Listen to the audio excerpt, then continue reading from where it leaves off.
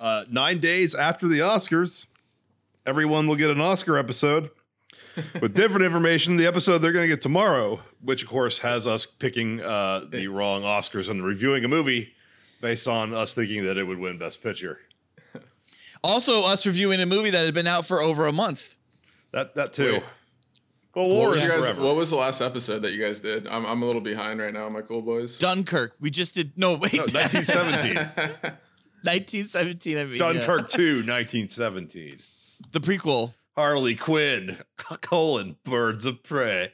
Oh, that sounds like a good movie. It wasn't the fact that she's wearing like fucking overalls and looks like the before scenes and like she's all that in this movie. In the last one, she was like fucking half naked, showing her ass in every fucking shot in the trailers. I just rewatched Suicide Squad the other night because I read that in an article, what you just said. Yeah. And I'm like, okay, I got to see these asses. Like, I remember their ass being out, but like, was it always out? She is absolutely a sex doll. I mean, she is put there for you to look at, and I love it. I fucking love it. And she knows what she's doing. When she smashes that window and like, we're bad guys. That's what we do, Mr. J, or whatever she says. Not Mr. J. She doesn't say Mr. J because she's talking. Flag. Yeah, she's talking to Rick Flag or whatever the fuck. But her ass looks so good. It was Rick Flag, yeah. Great character. Great character. Memorable. So memorable. Live from Cool Boys Central. You be the boss down there. I'm boss up here. Hold your dicks and rub your tits. You'll be ice cold. Here come the Cool Boys. Just a young boy. So cool.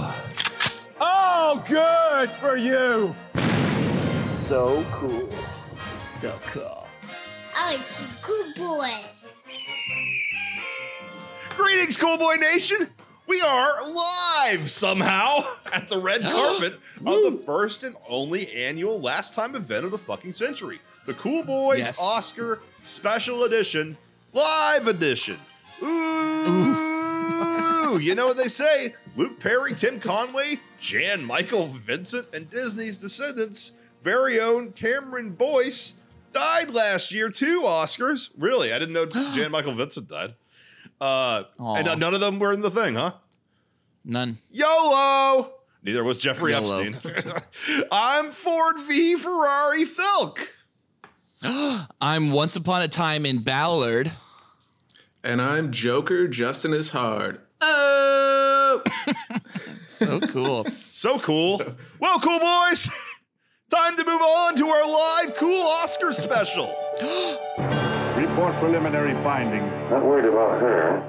We gotta keep him gagged. Cool Boy Nation, pop your cocks and drop your tops. It might be interesting and important for you to know. It's time for our Cool Boy show topic. Hey, I like that. Spoilers. No sweat. So cool. All right, my boys, filled with joys. Let's go through the entire list of the 2020 Oscar nominations and winners for the 92nd Academy Awards. As we go through the list of winners and losers from the 2020 Oscar nominations and the winners from the 92nd Academy Awards, what? We will also be orgying. Fuck butts. Ooh, that's two oohs you maybe do. There's some zeros in there. Right. Yeah. That's right. I don't know how you would do that. My cool. That's right, my little cum buckets. We are going to be involved in the first ever loud as fuck official orgy fuck experience while we review the 2020 Oscar nominations and winners for the 92nd Academy Awards. Why do you have them be two different things? Is it just Academy Award winners and nominees and winners? What? I don't know. What is the story you're telling me? Fortunately for you, Cool Boy Nation, we will be able to discuss each film nominated for the 2020 Oscars nominations and winners for the 92nd Academy Awards in excruciating detail, as all three boys have every film nominated this year in the 2020 Oscar nominations and winners for the 92nd Academy Awards. Absolutely Twice. A word missing, but the word is integral to the sentence. And it's also not true at all. Yeah, it should have been. We've seen, yes. Ballard doesn't proofread the copy. No, after I wrote it, and I also copied this from last year, which was right. I picked it up. So we will be able to get through every nomination before Ballard blacks out blacks out from drinking too much. Who fucking knows? Oh, will we? Will we be able to get through every nomination before Powered blacks out from drinking too much? Who fucking knows? So let's finally rip open our buttholes and start masturbating into our buttholes. Don't stop. Hear, hear. Woo-hoo! Let's get into it. Let's get to it. 2020 Oscars red carpet fashion. So the red carpet, yeah. Who is your fuck me from this show? Baby, you're gonna make me come. Please don't stop. Please don't stop. Please don't stop. I get drunk and angrily fuck Brie Larson. I definitely. Is this can it be a male or a female? It can be anybody, whatever. Okay. Whoever had the most fuck me qualities, really all it is. Billy Porter's looking pretty fucking sexual. I just Googled hottest men of Oscars 2020. I hope someone digs through my Google searches. No, I'm gonna go ScarJo. She had just a beautiful little silver flowy number. It reminded me a little bit of Statue of Liberty, and I mean just the shape of her body, just the curves. It was working big time, so I'm gonna go ScarJo. Strapless. Yeah, bend your knees because I'm DP and ScarJo with you, I guess. Because I also was gonna pick ScarJo. I mean, she's a safe pick. That'd be a solid birthday. Oh, those Zazie beats in a corset top look pretty good. Yeah, Zazie had me too. Zazie? That's a good second pick for me right there. Mm-hmm. Yeah. Absolutely. I would also add on there Brie Larson. I thought she looked really good. She looked like she was draped in diamonds and her titties were just hanging out. Yeah, she looked good. Very delicious. Wait, who? Brie Larson. I know, it's weird that she looked attractive. She's hot. Wait, have you seen Captain Marvel yet, Felk? I have not seen Captain Marvel. That's Justin not true, Felk. You've seen some of it. I've seen, Ballard forced me to watch some of it, but no. And every time I watch anything on Disney Plus now, it's just like, you want to watch Captain Marvel? And I'm like, nope. It knows. It knows you too well. Yeah. No, it just knows I haven't watched it yet. And I've watched every other Marvel movie on fucking Disney Plus, and it's just like, after every one, you should watch Captain Marvel. It's good. And I'm like, no. Brie said she doesn't care. I loved it. I thought it was so good. I've rewatched it multiple times. I will say, Brie wants you to watch it. At the red carpet, if I couldn't fuck ScarJo, because Justin is already in her, Florence Pug, whatever her name is pronounced. I didn't think she looked that good, actually. She didn't look that good. She looks fine, but her dress is not super flattering. But she's just hot. Breasts up, she just looks like a young ScarJo. Yeah, but she's hot. I thought Margot Robbie looked really good too. I think you got to throw Margot in there somewhere. Okay, so Charlize didn't look amazing, but Charlize sitting next to Margot was like a powerhouse. Yeah, for sure. Like those two blondes, bombshells. Want to fuck them so bad. By the way, Felk just shared an image with us. He wanted to see Florence and Scarlett shaking hands and jumping and screaming in each other's faces and orgasming. Look, they're about to fucking do some lesbian shit. They will be incredible together in Black Widow. The two of them. The sex. They're playing sisters, right? They are playing sisters. I think it's quote unquote sisters, just like Rachel Weisz is quote unquote their mother and their father is quote unquote David Harbour. Yeah. I think it's like a fake family. They should actually have them be sisters though, because they look enough like sisters. I think the purpose of Florence looking like ScarJo is so that we should just call her Flo Pugh. ScarJo and Flo Pugh. I think Flo Pugh probably is just supposed to look like her, so when they switch her into the next Black Widow role, and because ScarJo's gone now, everyone goes, oh, okay, looks right. Okay. Like all the idiots in Middle America from like Houston, Texas or something, or just probably be like, oh, okay, I get it now. I barely understand anything. I'm an idiot. I'm sorry, Felk. We don't care. I hate Houston so much. I love Houston. Actually, I hate it hates Dallas. the rest Sorry, of Dallas. It hates Los Angeles. Trust me. I'm just joking. I've listened to enough Cool Boys to know where Felk's from. Texas is a wonderful state. What's your favorite part of Texas?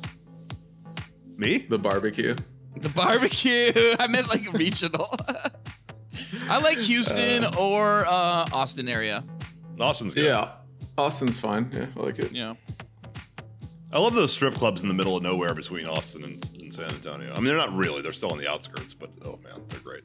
How many strip clubs have you been to, Felk, in your life? Yeah, what's that number? I'd really have to think. I mean, it's not just ballpark it. When I find a good one, I go back to it. So I'm not super adventurous. I mean, I go to ones. I mean, there was like 8 in San Antonio alone. And I definitely went to all of them. And then I've toured most of Los Angeles. I mean, you know where the real place is, right? The real place to go? City of Industry. I did not know that. I've only been to 3 strip clubs in my entire life. Oh, wow. I know. You should go on an adventure with Felk. I took Ballard on a couple of adventures. Many adventures. A long time ago. Yeah, a long time ago to a galaxy far, far away. And a different Ballard. Yeah, a free Ballard. Justin, do you have any more questions? I kind of would rather just do that than talk about the fucking Oscars. I never said my fuck me. Oh, guys, my fuck me's easy. My fuck me, her name is Sharon Choi, and she was the translator for fucking Bong Joon-ho. That's so weird. She's not even that hot.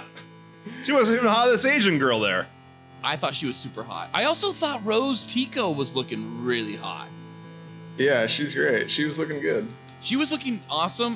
Gal Gadot, I thought looked great, but it was like Gal Gadot, Natalie Portman, Margot Robbie. They didn't look exceptional for the Oscars. I just know they're beautiful women. I didn't like Gal Gadot's dress. It was like a pink tutu thing. It was distracting. It's fucking distracting. Her up on stage with Ripley and Carol Danvers. My son actually was like, who's the lady in the pink dress? And he was referring to Gal Gadot. And we were like, oh, that's Wonder Woman. Because we told them that was Wonder Woman, it was Ripley, and that was Captain Marvel. Like, they don't care about their actual names. Yeah. And then Bree said all women are superheroes, which seems like an over-exaggeration, Bree. No, that's when I looked at my kids and I said, they are. They are. Every single one of them. So if you ever see one that looks like she's crazy and she's just spouting off weird words and she's got like rats in her hair and she's not wearing like clean clothing, like she's still a superhero and you should go hug her because you won't get AIDS by just touching some fucking homeless person. So true. Ava Braun, superhero. Ava Braun is a superhero because she's a woman, Felk. Yeah. Future is female. The Force is female. I know. All the things I care about have been ruined gradually. The cock is female. All right. Speaking of red carpet things that were revealed, though, because did you guys like Natalie Portman's fucking Chanel cape that had the embroidered names of every woman who didn't get nominated for a directing Oscar? Yeah, I didn't know Natalie Portman's dress. Like, I didn't know the details behind it. That's the one thing that like bothers me the most about the Oscars. I know we're gonna get into more stuff, but it's like it's a bunch of people putting on this show for everybody, and the entire time they're like bitching about the Oscars. Like, did anybody notice it from this year? Because I haven't watched the Oscars in like 5 years, but it was like just people complaining about the Oscars as they were at the Oscars. Yeah, that's what Joaquin's speech was. Yeah, I mean, the entire thing was just like complaining about the Oscars, and I was like, Jesus fuck, like, I don't want to watch this to begin with. Justin, you're so right that when the fucking president of the Oscars like came out and he's like, we have some important things to discuss, I was like, here it is. God damn it. He's canceling the Oscars after this season. 2020 will be the last Oscars. Never. He's probably so pissed off, like, listening to all these people. I mean, yeah, it was just a weird phenomenon. Like, they want you to watch them get their awards, but the entire time they're complaining about the process and the awards themselves. It was such a weird thing, but, you know, whatever. It's like Felix Forky asked a question article you wrote a few weeks ago, or you read about it. Someone wrote a few weeks ago, and he was just like, yeah, you didn't write it. And he was just like, he's like, oh, white privilege sucks, and it's so horrible, and all these white people just commonly are just so fucking lame, and I'm white. It's just, it felt the same thing for the Oscars. It's just because I read it and got to the end, I was just like, oh, wow. The call was coming from inside the house. What a twist. It was. Justin, have you heard that episode? Did you listen to our fucking Forky spoiler cast episode?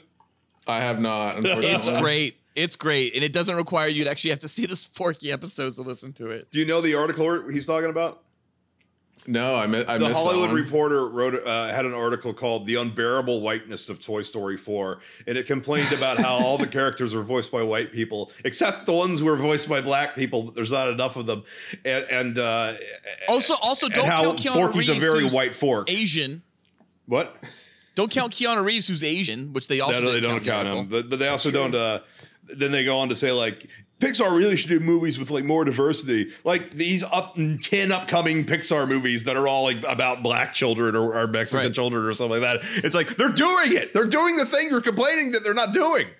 In your article. Don't mention Monsters Inc. having a little Asian girl as the main character. The only human in the whole fucking movie is a little Asian girl named fucking Boo. She was Asian. I never thought she was Asian, but okay. Boo, yeah, Boo's Asian. Yeah, Boo's Asian, yeah. I don't think these people. I feel like these people are just bullshitting everybody though. Like they know there's like a percentage of the country that's gonna read these like articles. I really don't think when these people write these articles, I don't think they believe in anything they're saying. But I could be wrong. I don't know. No, they don't believe anything they're saying. None of the people in the Oscars believe in anything they're saying, except for Joaquin Phoenix. He's the only one who's actually crazy. He's the only one who's Nobody's saying what they mean anymore. What?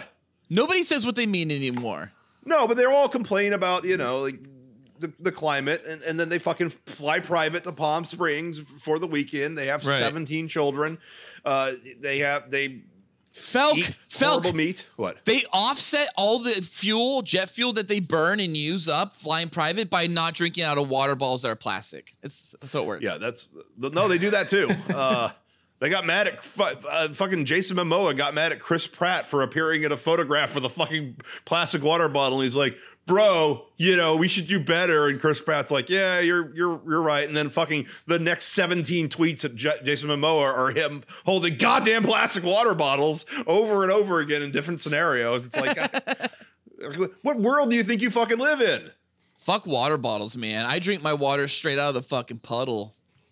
Now, my point is that Joaquin Phoenix is the only one who I think probably is actually like driving from places in electric cars instead of flying private and eating bugs and shit. I loved Joaquin Phoenix's speech though. When he fucking just got up there and just unloaded his fucking like free writing, and then he got to the end, he goes, "And my brother died, River." He just didn't mention River. Did he mention River? Up there. He didn't mention River. He practically was crying. He was crying up there. I don't. Wait, Justin, did he mention River? I do not remember him mentioning fucking River Phoenix. That was the end. That's news to me, but maybe he did. I remember him talking about how we inseminate cows and how that's cow race. Why we're racist. No, he ended it. He goes, and as I'm up here, I'm thinking about my brother who loved and just had love in his heart, and he's not here anymore. And I was like, yeah, because he had love in his heart when he was doing all those drugs at the Viper Room. And that's when I drive past like, the Viper Room. I look at the Plimpton. fucking stoop and I'm like, River Phoenix died there. That's hilarious. Mm-hmm. It's a great room. No, so Joaquin did a speech about a month ago where he was kind of on his thing, lecturing people about saving the earth. At the Globes, but he apologized for flying there with a private jet. Yeah. He said, I'm here today. I forget what the event was. It might have been a political thing. Yeah. Apologies, don't put ice back in the fucking Arctic, Joaquin. His entire awards tour has been like a series of lectures, basically. It's been weird. Yeah, I agree though. Like, I think it comes from a place of sincerity. Like, he really is crazy. The rest of these people, like Brad Pitt was like the glaring example of like somebody handed him a cue card and they're like, hey, can you say this up front? Yeah. And then go on to your speech. Yeah. But like Joaquin actually, he believes what he said. Also, it was a weird start in the sense that no one cares that Brad finally won his Academy Award because it wasn't for like a role that was special. No, yeah. Exactly. I'm sick of that shit. I mean, we can probably get into this more later or maybe not. But like, I'm sick of people getting honorary Academy Awards. I thought his performance was good in Once Upon a Time. No, I don't think, honestly, I remember watching Once Upon a Time in Hollywood and just being like, okay, he's Brad Pitt. Like, I didn't think of him as anything other than Brad Pitt. I've watched Brad Pitt in other shit and been like, that's a fucking great role. You should be nominated and maybe you're lucky enough to win. But like Martin winning for The Departed, I like The Departed, but it's by far not his best film. And like Martin should have won for so many other movies. before The Departed, but he didn't, so they gave it to him for The Departed. And like that's the thing the Academy does now is they mostly are like, shit, we didn't actually give it to him for that, so let's give it to him for this. Russell Crowe deserved the Academy Award for The Insider, so he got it for Gladiator. You know what I mean? It's just like fucking stop. No, he got the award for Gladiator. No, he did not. I disagree. He got it for The Insider for sure. He got it for The Insider. Gladiator no, I mean he should have got it for both of them. I think Gladiator is definitely an Academy performance. Wait, didn't he get? But I thought No, he got it for Gladiator. Yes, Felk. I'm just saying he should have gotten it for The Insider, so he got it. For Gladiator. I thought didn't he get it for The Insider? No, he did not. No, he didn't get it. Let's see who won. I mean, only Benicio could have beat him for Gladiator, and I mean, I think Maximus is a character that's going to live forever. My name is Maximus Decimus Meridius, commander of the armies of the North, general of the Felix Legions, loyal servant to the true Emperor Marcus Aurelius, father to a murdered son, husband to a murdered wife, and I will have my vengeance in this life or the next. You make a good point, Ballard. Like, I thought the Brad Pitt Academy Award was purely like a legacy thing. Yeah, I thought Al Pacino was fucking on top of his game. In a way, I haven't seen Al Pacino in a long time. I actually picked him to win. I was the only person in the fucking pool that I did. Michael Caine beat him for the Cider House Rules. That explains it, because of abortion. So I had a second list, Justin, that was a little bit more frivolous. I guess we should just get into this before we actually get into the awards. Justin had a pool, and it was through his good friend Gary Sinise. So the pool was, all these different picks. And Justin, you said you picked Al Pacino? I did, and I wasn't confident at all. But I felt like he should have won based on who was there. He was my home pick. So at home, I kind of went a little bit more wilder than I did with the pool. And he was my home pick. I really did want Al to win because I knew Brad was going to win because everyone said it. But I actually liked his fucking performance of Jimmy Hoffa. It was my favorite part of the movie by far. Absolutely, by far. I haven't seen it yet because it's 4 hours long. It feels 4 hours long too. Had I have watched it, I probably would have known better than picking it for best visual effects. I remember when I saw that pick, Felk. you were the only person who picked that one. I was like, oh, he just threw that one away. Well, that's okay. I really thought they finally nailed it. I don't think so, but hey, I watched Tron Legacy again recently, and they've come a long way. I watched that recently too. Disney Plus. Fun, bad movie. It's a stylish bad movie for sure. Yeah. I love the music of Tron Legacy. I love the IMAX of Tron Legacy. It's just the updated plot of Tron. And I think Joseph Kosinski is an incredible filmmaker. I like Oblivion. I liked Only the Brave. Actually, I loved Oblivion. I loved Only the Brave. And I cannot wait to see Top Gun 2. I still haven't seen Only the Brave because every time I see it, I see the fucking fake movie from Entourage with firefighters in it. Only the Brave's awesome, and it's super Something sad. Jumpers? Claim I can't remember what Jumpers? it's called, no. Smoke Jumpers. Smoke Jumpers? Yeah, that's it. That sounds right, yeah. Are we going to go through all of these? Because we haven't done one yet. We haven't got the. You know what we need to do is we should go through the entire Fast and Furious franchise right now and give them our cool boy ratings. I haven't seen it since 5. I haven't seen any since 1, so I'm not the right person I for just that. watched Hobbs and Shaw, and after watching Hobbs and Shaw and having seen the F9 trailer and the F9 concert with fucking Cardi B and Vin Diesel and Ludacris, I can tell you there are so many digs, and I don't mean Tay digs, I mean just so many fucking digs at each other. They're like, fuck you, this. No, The Rock, he's like, I'm going to give you guys the best Fast and Furious fucking film. I'm going to make sure my fucking Fast and Furious film has Ryan Reynolds in it, has fucking Kevin Hart in it. My Fast and Furious film's going to have the biggest stunts. I'm going to fucking really do this shit up. And then you can tell from the F9 trailer, you're like, oh no, Vin's going to do it differently. He's going to beef it up more. He's got a fucking car on the end of a rope penduluming through a fucking valley so it can swing up and hit a plane that's flying through the air, a stealth plane.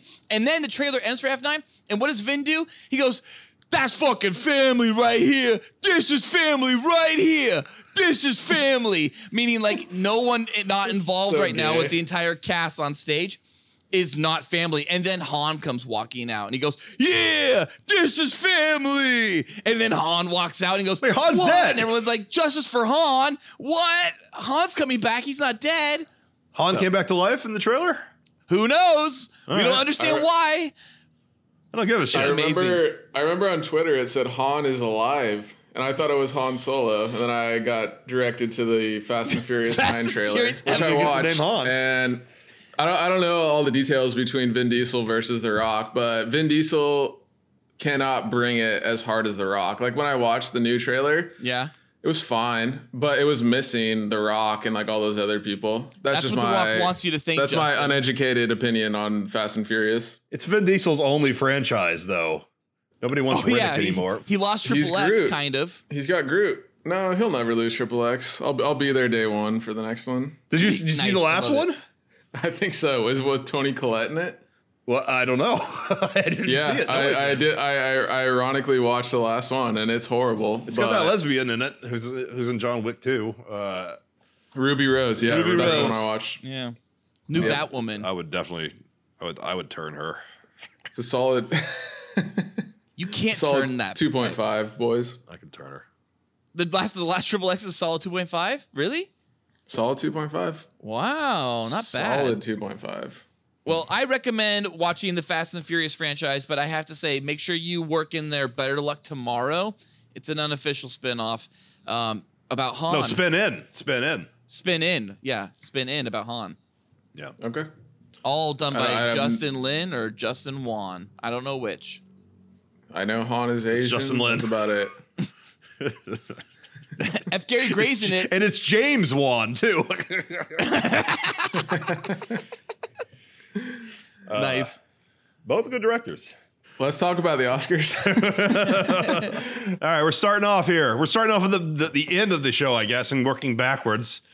We're going based on what Dark Horizons picked for us again this time. Best Picture. Yeah, this is the biggest upset of the night. Parasite won, beating all the other movies, and everyone thought that 1917 was going to win. I sure did. So I picked Parasite. What did I pick? I picked. there's the. I picked Once Upon a Time in Hollywood, and for the pool, I picked 1917. Parasite should have won. Yeah, Parasite. I don't understand how you win International Best Picture and Best Picture. This movie better be fucking amazing. I have not seen it yet. I'm about to see it tomorrow night, and it better be fucking amazing. I haven't seen it either. I think it's really good. It's a movie where like you shut off your brain because like you trust the filmmaker is going to entertain you. So you stop guessing what's gonna happen. And you're like, all right, Bong. I don't even know his name. Bong. Yeah, Bong Joon-ho. All right, Bong. Like, just take me for a ride. I wish you guys had watched this because like this was the one movie where like after the movie. I was with my friend Giselle, and like we went to a bar and we talked about this movie. She's Filipino too. Yeah, she's super hot. That's a good name. Wow. Super hot. We saw this movie in Los Feliz, went to a bar afterwards, and we just like talked about the movie for 2 hours. And like I feel like that's pretty rare. Like, yeah. Usually you watch a movie and you're just like, all right, well, it was, it was entertaining. I hated Sounds his like previous you like movie. this girl, Justin. Yeah. Oh, she's great. Yeah. No, she's great. I feel like the real message is like flipped from everyone's opinion. So like I'm not gonna spoil it right now, but watch it and hit me up and let me know. Cause like I feel like he's trying to say something different. But we'll see. Who knows? Best director is next.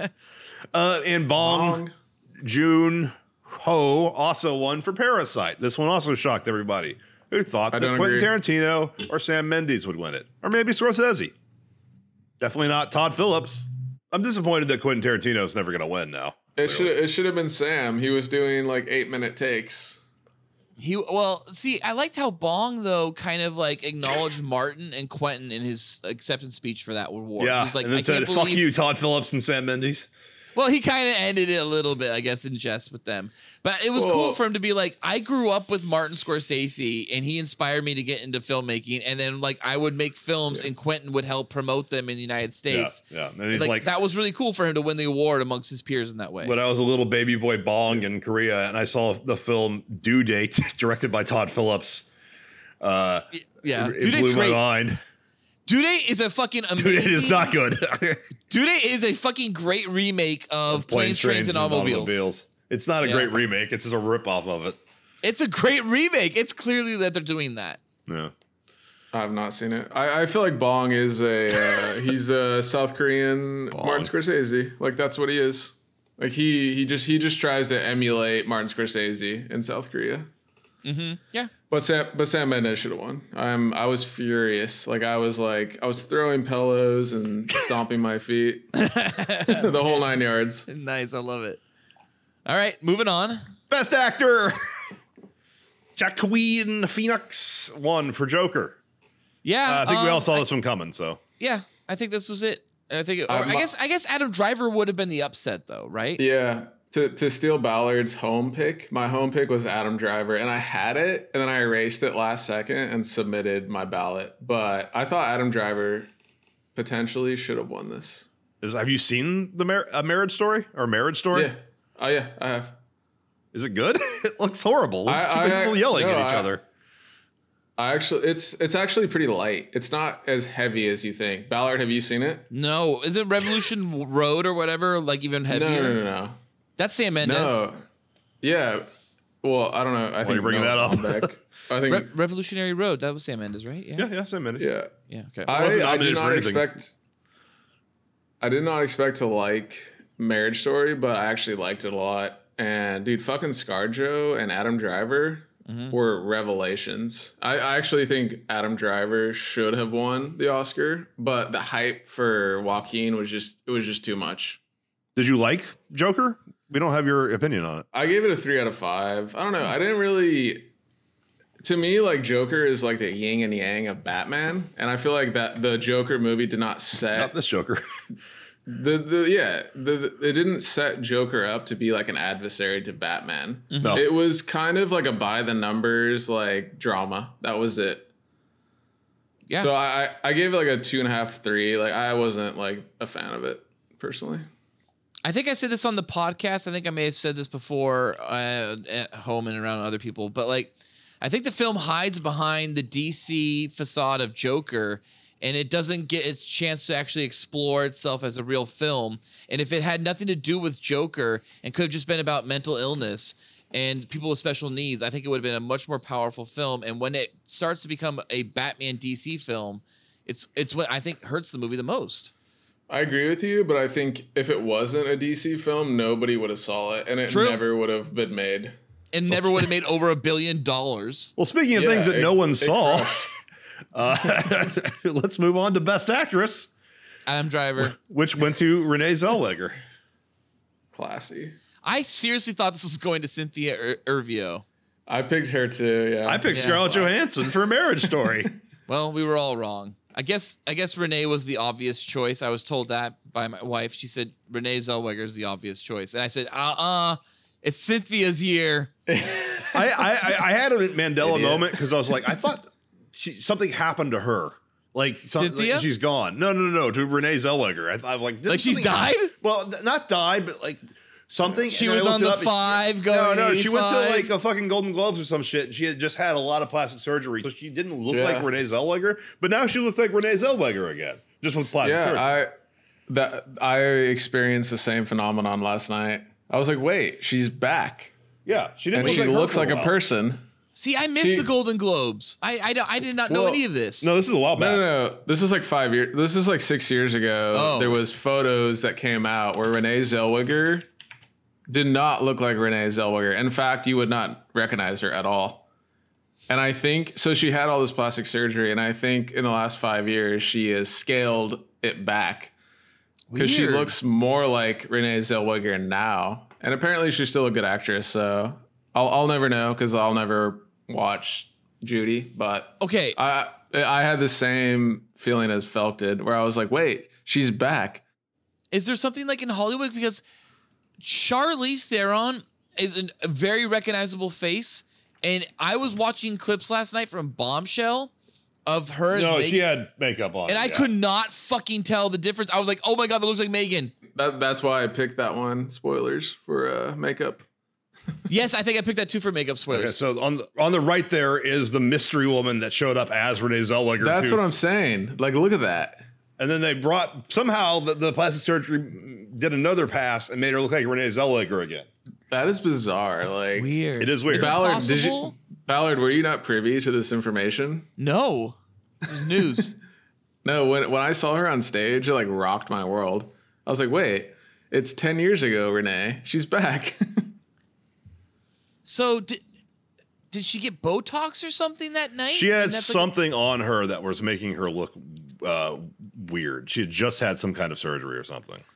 Are we sure that's really her and that people just like were just told that was her and this random lady showed up and was like, I'm Renee Zellweger. Oh my God, this is working. It was bigger Renee. Well, yeah, bigger Renee. Yes. No, bigger Renee still looks like Renee because we've also had fat Renee, which I'm pulling up now. Have you listened to Bigger Luke? I have. I love that episode. I love Bigger Luke so much. I'm so giddy that whole episode. I learned a lot. I didn't know about the car crash. So that's fat Renee versus mystery weird looking Renee. Wait, that's not Renee. That's a fat woman. No, that's Renee Zellweger from when she gained like 50 pounds to do Bridget Jones's Diary. That's not Renee Zellweger, the thin one from the future past. That's her. Not her. Who is that? God, we're what, 2 in? The 4 in. Best Supporting Actress. This one I got correct. Laura Dern. This is a legacy for her unrecognized work in Jurassic Park. Yep. That's all it is. This was my pick for the pool, but my home pick was Florence. Flo Pugh? Oh, yeah, I want Flo Pugh so bad. Flo Pugh! She's having a big fucking year, man. She came out of nowhere, and it's just like I did not like Midsummer, but she's good in it. I mean, she's fine. Yeah, but she's great in it. Her whole thing is just looking like Scarlett Johansson. Yeah, which is a great thing to have. Yeah, that's pretty good. Yeah, she's writing that right now. Thank God. I mean, if I could look like Scarlett Johansson and ride that for a while, I would do that. Yeah. Some people looked like Megan Fox, and all they could do was just go into porn.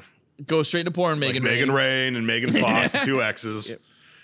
Megan Fox with 2 X's, Megan Fox with 1 X. She just did it eventually. Maybe. I have to look up Megan Fox with 2 X's right now. She doesn't. Megan Rain looks more like Megan Fox than Megan Fox with 2 X's. Except Megan Rain's titties are tinier than even Megan Fox's would be. They are. But they're perfect. All right, who should I look up first? You don't know either of these women? How do you not know Megan Rain? She's like the greatest thing ever. I don't watch porn ever. Really? Wow. Megan Fox with just huge black dicks on my screen. Huge That's black what's happening dicks. right now. You got the surprise BBC. I did. You got surprise BBC. I don't think Megan Fox with 2 X's looks that much like Megan Fox. Nope, not really. Yeah, okay, Megan Rain. Type in Megan Rain. Just RAIN. Yeah. Yeah, and Megan without an H. Oh, okay. That's the same as Megan Fox does. Oh wow, yeah. No, this chick looks like Megan Fox for sure. Yep. She does hardcore shit. Porn now is insane because what the thing about porn now is that like when you go back and like Nolan texted Falcon and I the other day and he's like, who's the person that looks like Crystal Summers that's not Crystal Summers? And he couldn't remember who it was. And I was like, Kendall Brooks. And he's like, yes. That is he's all excited. That's because you guys both had to stop jacking off when you got married to porn. I did not stop jacking off when I got married. I've talked about on this podcast jacking off when my wife only came in the seems to know porn stars from before 2000. Only 2005 and earlier, yeah. Yeah. So anyways, I went and checked out Crystal Brooks. And I'm like, that's right. So what does Crystal Brooks look like? I'm like, oh, God, how beat. She was the hotter of the two. Let's go check out Crystal Summers. I look at Crystal Summers. No, Kendall Brooks. And I look at Crystal Summers, and I'm like, oh, Crystal Summers, you're hella beat, too. They didn't look that great back then, dude. They were so hot, though, back in the day. Hit a lot of... They didn't need as hot of girls back in the ST. When they were shooting the fucking Canon XL1s. Today, though, they need hot chicks, and we're lucky. Hot chicks just want to have more porn. There is a lookalike with a similar name to like everyone, but now we're getting to the point like look up Athena Ferris. Yeah. Look up Athena Ferris. Her name is a play on Anna Ferris, I think, who she kind of looks like. She's hotter than Anna Ferris. Way hotter than Anna Ferris. Yeah, it's not that hard to do. My biggest issue is that there's some of these porn stars are doing more and more tats though to get noticed, and it's like Gabby Carter and like Laya Silver, 2 gorgeous women. Yeah. Don't do any more tats. Like you've done enough tats. Don't become Bonnie Rotten. Rain doesn't have her. Don't be stupid-ass Annabelle tat. Peaks. Oh, that's too far. Annabelle Peaks is too far. Yeah, she's way too far. Yeah. All right, now that completes our Laura Dern segment of this podcast. Our Laura Dern segment turned into a conversation about porno. She would love that. She would appreciate that. I disagree with this whole category, but I digress. Best Supporting Actor, Brad Pitt won. Yep, moving on. He beat Odom Shanks, Anthony Hopkins. We talked about it earlier. Pacino. I think we talked about how we wanted Al Pacino instead. I think we got through that one enough. Best Animated Feature, Toy Story 4. This is bullshit. This is total bullshit. Yeah, I agree. I could lose the whole episode right here just talking about this alone, how much this pissed me off. Yeah, let's not do that, though. Missing Link is by far a better film. Is it the best film, animated film? I don't think so. But it's far better, and it won the Golden Globe. Fucking How to Train Your Dragon 3 is a better film with more emotion. I watched How to Train Your Dragon. I watched that. That's the only one I saw, How to Train Your Dragon. What was the other one? Klaus brought the house stupid down. as fuck. You didn't like Klaus? I didn't. Did you? I give it a 3.5. You saw Klaus. What's Klaus? Klaus is a Netflix thing. Klaus is about Santa Claus. Oh. It's about how Santa Claus was created. I watched Klaus, and how do you not like Klaus? You have kids. Like, I know. I watched Klaus. My kids were watching it, and I was just like, "Fuck this movie." Really? Who's the fucking voice actor for this fucking little nerd? There was some Jason bad Schwartzman. I'm over this. There was some bad casting. There was no good animated movies this year, but it should not have been Toy Story. Klaus died in a cool way. He died in a cool way in the end. I like that. Santa Claus dies at the end of the movie? Remember how he walks in the forest and then he just disappears? Oh yeah, and then Jason Schwartz. Sorry, spoilers. And then the other guy becomes. Oh no! Please spoil the fuck out of Klaus. I don't give a shit that people Justin, are. Do you think I'll ever watch Klaus? That ain't me. My brother would not shut up. Like over Christmas, he's like, "You have to watch Klaus." Really? And finally, like, yeah, no, it's a very hollow movie. Like the story only clicks on a couple of cylinders, but dude, the animation is good. So that was Netflix's big Christmas movie this year because they seem to do one every year. The last one was obviously Felk.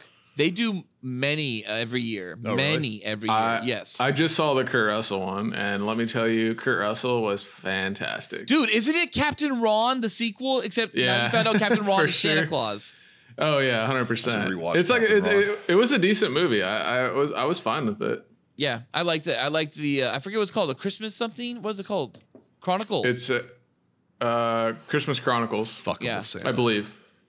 Yeah. They do every year. They do a huge rom-com. Like one of them is a major rom-com, Christmas rom-com. It's the major Christmas rom-com. This is Netflix. And then they do like 4 smaller rom-coms, and 2 of them, of those 4 smaller ones, are always princess bound. Like somehow a princess has a crazy adventure around Christmas where she gets mixed up. And what's the mix-up? And it depends on the movie you're watching. It always happens. And in real life, princesses princesses are currently quitting being princesses to be Canadian actresses. That's Athena Ferris, isn't it? Wow, is she have big tits or small tits? Very small. They're pierced. Nipples. I can't do it. She has great tits, man. I just can't do small tit porn. Porn's not there for small tits. Yeah. Porn's there for the biggest of everything. Biggest cocks, biggest asses, biggest tits, biggest cocks, and the biggest dicks. I respect that. Yeah, all 3 of them. Yeah, look at her. She Asian? Who is this? She might have a little bit of Asian, like a 16th in there. Well, I'm liking her now. She's a white girl. That's a great photo. See, Athena Ferris has the exact same placement of a tattoo that Megan Rain got. They put that they get a tattoo right there on the hip. That's just the way they marked them to yes, I'm a whore. I'm the real one. Yeah. Or it's a great way to mark yourself during the deep fake. So it's like, oh, look, it's Athena Ferris. That is actually, I think, a thing. It's just because Megan Rain's face maps or Megan Fox's face maps so easily to Megan Rain. Like that tattoo is a nice way to know, like, all right, that's really me. That's really me. It's like a way to it's like an indicator. It's like an actual thing where like you have to close enough to the pussy. You have to have some identifier that lets you know it's your pussy. And that's why they all get tattoos like right there. That's perfect. I love this. I love it. It's like so you can claim photos for copyright. Yeah. Yeah. Oh my God, loving this. Yeah, she does so much porn. Generally speaking, I'll just say too much interracial lately in porn, but I just too much. Black is you fucking sicko. Everybody has to do black now. If they're coming into the porn industry, you have to do black, and it's like scary. I don't. Not for me. Like that's how my dick looks like. You don't have to get fucked by a black guy. Why do you care? What? Do you see a black dick when you're masturbating and just go, I can't do it? No, I can power through it, but it's never going to be as effective. Are you kidding me? I'm white, and when I see a black dick in porno, I'm like, yeah, I got a black dick today. See, I always know not today. Oh yeah, not today. I'm with Felk on this one. I just said that. I have problems with circumcised dicks too in porn, honestly. So. No, oh yeah, Manuel Ferreira. Yeah, well, it's just like that's not right. What's all that extra stuff? Well, the thing is that he like rips out his foreskin and like rubs it on girls' bodies. Oh, he really makes his foreskin part of fucking. Yeah, he does. It's a little much. All right, that completes our Toy Story conversation. Oh wait, no, Justin. I've talked on this podcast, not at length, but already about Toy Story 4 and how much I hate it. I can't stand it. I think it's the worst by far of the series. Justin, you and I have talked previously very little about Toy Story 4, but I know that you don't like it. What is up with Toy Story 4 for you? It contradicts the trilogy. The trilogy is all about accepting the fact that you're a toy and being there for the child no matter what. And Toy Story 4 was like, fuck it. Let's get Bo Peep as a feminist and let's break all the rules. Yeah, that's change. That's because of societal changes. It's so, and like, I mean, I think Ballard knows for sure. Like, I don't have a family, like, but it's so ridiculously anti-family. Not only in the fact that like Bo Peep drags Woody away from his gang, which would never happen in a million years. Right, but it's so weirdly toxic how she does it. And not only that, like the scenes with, I think Molly is the little girl. Mm-hmm. Correct me. Okay, Molly is with her parents. No, Bonnie. Thank you. Bonnie is with her parents. So like, what 30% of the movie is like the scenes with the humans, right. And it's always like the kid Bonnie is like going fucking crazy. Yeah. And if you were like, whoa, what's a family like? And someone put on Toy Story 4. Your instinct would be like, oh, having kids is the fucking worst thing ever. And like, I obviously have no kids, but like, it's just a very weirdo perspective of like storytelling that they decided to like dig up Toy Story and be like, we need to add on this extra story because it's disconnected. It's so disconnected from like the franchise, as you mentioned, but it's disconnected from reality. And like, I get it. It's a story about toys coming to life when the people aren't paying attention. But Toy Story 1, 2, and 3 have always been about reality-based world. Like, how do we take this suspension of disbelief and make it, something that like works in your reality, that your actual reality? Yeah. And Toy Story 4 goes and just breaks reality. I mean, you touched upon it with the family. A good chunk of the film is with Bonnie's family. There's a point near the end, it's definitely the third act, where Bonnie's dad is driving an RV illegally, stop and go, because people keep hitting the brakes on him. Yeah. Toys do. He's miserable. Trying to gun it. And it's fucking awkward, right? But he's breaking the law, and like nothing is happening because of it. And it's like, you're just like, wait, the cops would have arrested him. They wouldn't have just been like, oh, what's going on, mister? Everything okay? Okay, you just drove an RV illegally into this carnival festival and fucking like almost could have killed people. And we know when people drive into fucking crowds, it causes fucking serious injury or death. So maybe Pixar, you shouldn't represent that in a fucking movie. Yeah, it was like their whole goal was to represent family as like this negative. But also they were trying to promote their new theme park in Florida. Pixar Pier. Literally Toy Story 4 was about a theme park. It's a commercial for a theme park? 100%. It was a commercial for their new theme park. But also, like, the agenda was like, it was weirdly anti-family. And, like, that's the thing that struck me about the movie. And yes, it is. The fact that because, like, Toy Story is one of the best trilogies of all time, in my opinion. Like, it has, like, a mythology. Okay. No, I think all the first three Toy Stories. Our guest felt. I got scoffed at, but that's okay. I'm a big Toy Story fan, and I think the fourth one, not only did it serve no purpose, but it contradicted the first three. Yes, it did. Just to score some like woke points. And also to promote the new theme park. See, that makes sense. It finally makes sense to me because I did not know that. Like, I obviously, like, so many Pixar times. Pier. Every single movie now is practically some form of a commercial for the theme parks, for Disneyland, Disney World, or some shit, because those are the big money makers. We talked about this in our Disneyland is broke episode. I forget what we called it. I think it's the only reason Avatar 2 is coming out still. Is because they need it for the park. Disneyland needs the content. They're like, yeah, we got Avatar Land. We talked about this when fucking Galaxy Star Wars Land started and opened up. And we just talked about it recently again how Galaxy's Rise of Skywalker has a scene in it, or is a character Hux. Spoilers for Rise of Skywalker. Hux is a mole, and that is all because of the Rise of the Resistance ride you can go ride on in Disneyland. Your events that you do as a cast member in the film and the franchise now as a passenger in the ride actually creates Hux to become this mole.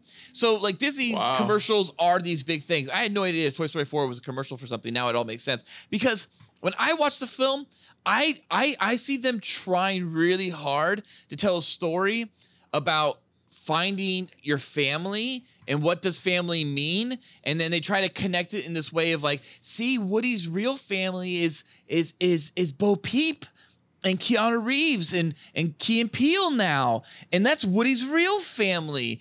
And I'm just like watching this going, oh, I don't think you at all understand what you're doing. Like he's shunning his real family to go run away with druggies, with junkies, with fucking like has-beens and fucking like hitchhikers and shit, like hippies. It's like it's very far left weirdo stuff. It's far too left. That's weird.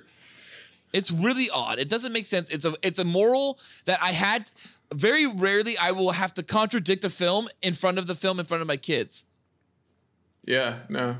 It was weird. Like I watched it with a bunch of my friends, and we all left the theater feeling like something that we grew up with was like diminished completely. Yeah. Like, yep. But I mean, that's the world we live in. Like we've all saw Star Wars.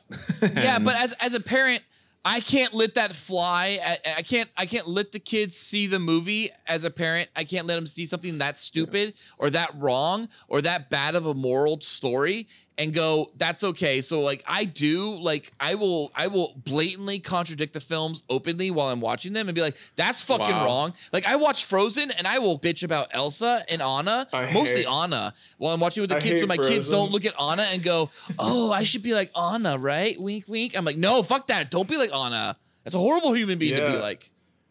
That's an interesting topic because like I always wonder if I have kids, like how am I gonna be? And my initial instinct is like protect them from all of this garbage. Like I'm going to show them Back to the Future. I'm going to show them Indiana Jones, the first three. I'm going to show them Star Wars. Yep. And I'm going to pick and choose, but like to them, like they'll never know that Last Jedi exists. My kids already love Last Jedi. That doesn't work. Evangelicals tried that with Harry Potter. They just go to friends' houses and still watch it. Yep. By the way, something you left off there that I highly recommend putting on your list, Justin, if you have a kid someday and you want to show them something. Goonies. Yeah. Goonies. My kids love Goonies. My kids are 4 and 6. They love Goonies. They fell in love with Goonies. They request Goonies all the time now. They love Goonies. All I have to say about a movie, if I want them to get into it, like Adventures in Babysitting, I'm going to show that to them next. And I'm like, guys, it's like Goonies. And they're like, oh, yeah. Adventures in Babysitting is very like Goonies, yeah. Yep. Slightly older. No, I mean, Monster Squad's like Goonies. Goonies teaches you it's okay to make fun of fat children. Monster Squad tells you to make fun of. Also tells you it's okay to make fun of fat children. People. Monster Squad tells you to make fun of everyone. I love Goonies, Ballard. So that's definitely high on the list. Spying on girls changing is okay. By the way, here's a trick to those who have young kids and love movies, or those who plan on having kids and love movies. Show your kids when they're young, show them black and white films, or show them old movies. Like show them 1977 or 1975 Superman. Show them that when they're young. Show them Wonder Woman, the Linda Carter Wonder Woman when they're young. Show them Michael Keaton's Batman when they're young. So then, because that shit won't seem so outdated by the time they watch the newer stuff. Show them things like Goonies and Willow when they're young, so they understand that, and they don't look at the Muppets or puppets and all this shit and the bad rotoscoping and go, that's horrible. That looks like shit. They're not used to it. What like CGI models look today. That's genius. You should have a blog, Ballard. No, I've been told that because there's other things I use for the kids. Yeah. or a podcast. I've told the kids also. I've told people this, and they were like, "Oh my god, you should tell people about that." And I'll give it away for free. One is I do subtitles at home. I hate subtitles unless it's a foreign film, but I do it for everything now because it's a word association, hearing the word and seeing the word and reading the word, right? And so it's like kind of helps with reading. And my daughter's 6 and she can read a whole graphic novel on her own. So like it works fairly well. I can tell you that. And then the other thing was I can't even my kids read had at a all. little bit of speech impediments when they were really, really, really young because they were tongue tied, meaning just that the muscle or tendon at the bottom of their tongue was bigger than normal. It just gets cut and That's their tongue's Ballard fine. genes. So Everything's it's my bigger wife's than normal. It's my wife's genes actually. What we did is we just had them talk to Alexa, and Alexa couldn't understand them for a while because they were like, being baby talky with it. And they had to, if they wanted to talk to Alexa, they had to learn how to talk. And so it became about like, if I want to use this device, I need to actually say the words right. Yeah. That's fascinating. This hopefully concludes our talk of Toy Story 4 winning Best Animated Feature. Well, International is next. We'll skip that one. Parasite won. Yeah, we talked about it. Then Best Documentary Feature, American Factory won. This movie. I didn't see this coming. I thought it was going to be Honeyland. Oh, I definitely thought. Did you not see this coming? You didn't see this coming? No, I thought Honeyland. Well, I know Barack Obama was the producer for American Factory. High for Road Red Productions. Something like that. That's the Barack and Michelle Obama production company with the Netflix deal. Ballard, did you notice that during the acceptance speech for American Factory that the director said, "Workers of the world unite," which is a Karl Marx quote, and this movie has a very anti-capitalist, pro-socialism point to it, and it's produced by fucking Barack and Michelle Obama. Move on. I'll never watch it. Just saying. No, I'll never see this documentary. I'm just saying. They have socialist inclinations that they produce. You know what? This Actually, first movie. If this documentary was more about steel workers and steel factories being gay and having a party time, we play hard, we work hard. Like I would fucking. Dad, why did you take us to a gay steel mill? Why did you take us to a gay steel mill? I don't know. It's a catastrophe. I don't know. You're all sick. Oh, be nice. Yeah. I feel like if people win an award and you have no idea who these people are, they should not spout all this like political shit. Like they should just go up there, get their award, and like just cane them off the stage. Like nothing makes me more angry than like when there's people on the stage, I have no idea who these people are. Yeah. And they start talking about uniting the workers around the world. I'm just like, what the fuck am I watching? The worst part is when they're ugly too. You're like, you're ugly. They were ugly. You're ugly. I think one of them might have had cancer. Yeah, she might have had cancer. I'm not going to go that far. I called them the cone heads. I was telling my kids that they were actually from another planet. Yeah, I saw you also texted that to us, and I was just like, I think she has cancer. I'm gonna not touch that one. Fuck that. Cancer's right. And she might not have cancer. She might just be a weirdo who shaves her head because it's art. Who knows? The hardest I laughed during the entire Oscars was when Nolan critiqued that one singer who was rather robust. She's so fat. That was the best moment of the Oscars for me. Is Nolan's text. That was great. All right, now we move on to best adapted screenplay. Taika Waititi won for Jojo Rabbit. Haven't seen it. Deserved it. I love that movie. Good movie, yeah, for sure. Best original screenplay. We have to move faster. I never saw it. Bong Joon-ho and Han Jin won for Parasite. Agree. Wow. I honestly thought that Quentin was going to get this one. I did too. I thought Ryan Johnson might get it too. See, I thought Quentin was going to get it because of legacy. I thought they were like, okay, we're going to give it to Quentin only for screenplay. Yeah, I honestly think that will be his legacy. I don't think he'll get a director. I think he'll get a screenplay. I feel like his legacy is getting Christoph Waltz to Oscars. Two Oscars, yeah, pretty and much. Not Brad Pitt. Right? I don't know. I like Brad Pitt, but like I don't think he's a good actor at all. I think he looks like the quintessential Hollywood actor, but I think his performances are all like just fine. I don't think he raises the bar of acting. Yeah, sure. There are a few films where I felt that he did. 12 Monkeys, I liked what he did a lot with that. He's not like a huge character in that movie though. He's pretty huge. He's like third build. He could get a best supporting. I mean, he's that level of presence in the movie. Yeah. I actually really like his presence in True Romance. Yeah, he just plays Brad Pitt there. Yeah, he plays Brad Pitt for like stoner. 4 minutes though. Yeah, he's in the movie and he's on the couch the entire movie. Yeah. I'm trying to think of my favorite Brad Pitt movie. Legends of the Fall, but he's not really performing much there. Well, Inglourious Bastards is also, he's not in it that much either, but he was sold. Yeah, but Inglourious Bastards might be number one for Once me. Upon a Time in Hollywood for me. Similar. Yeah. He's a great character. Like I actually think they should have cut out Leonardo's character and just made it about Brad Pitt. You could have had the Rick Dalton character, but like that should have been like 5% of the movie, and then Brad Pitt should have been probably 80% of the movie. He was more interesting than Leo, so yeah. Well, but like how much percentage would you give to Margot? I say 0. I say get her out of the film or write her a real role.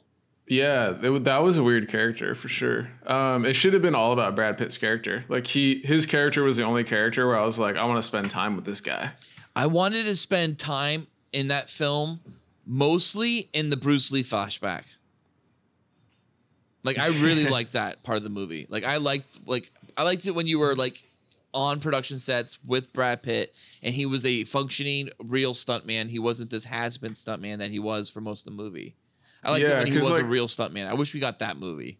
Because Quentin Tarantino got ripped for like, oh, fucking like Cliff Booth is like beating up Bruce Lee. Like that would never happen. But then Quentin Tarantino's explanation was like Cliff Booth was this amazing soldier.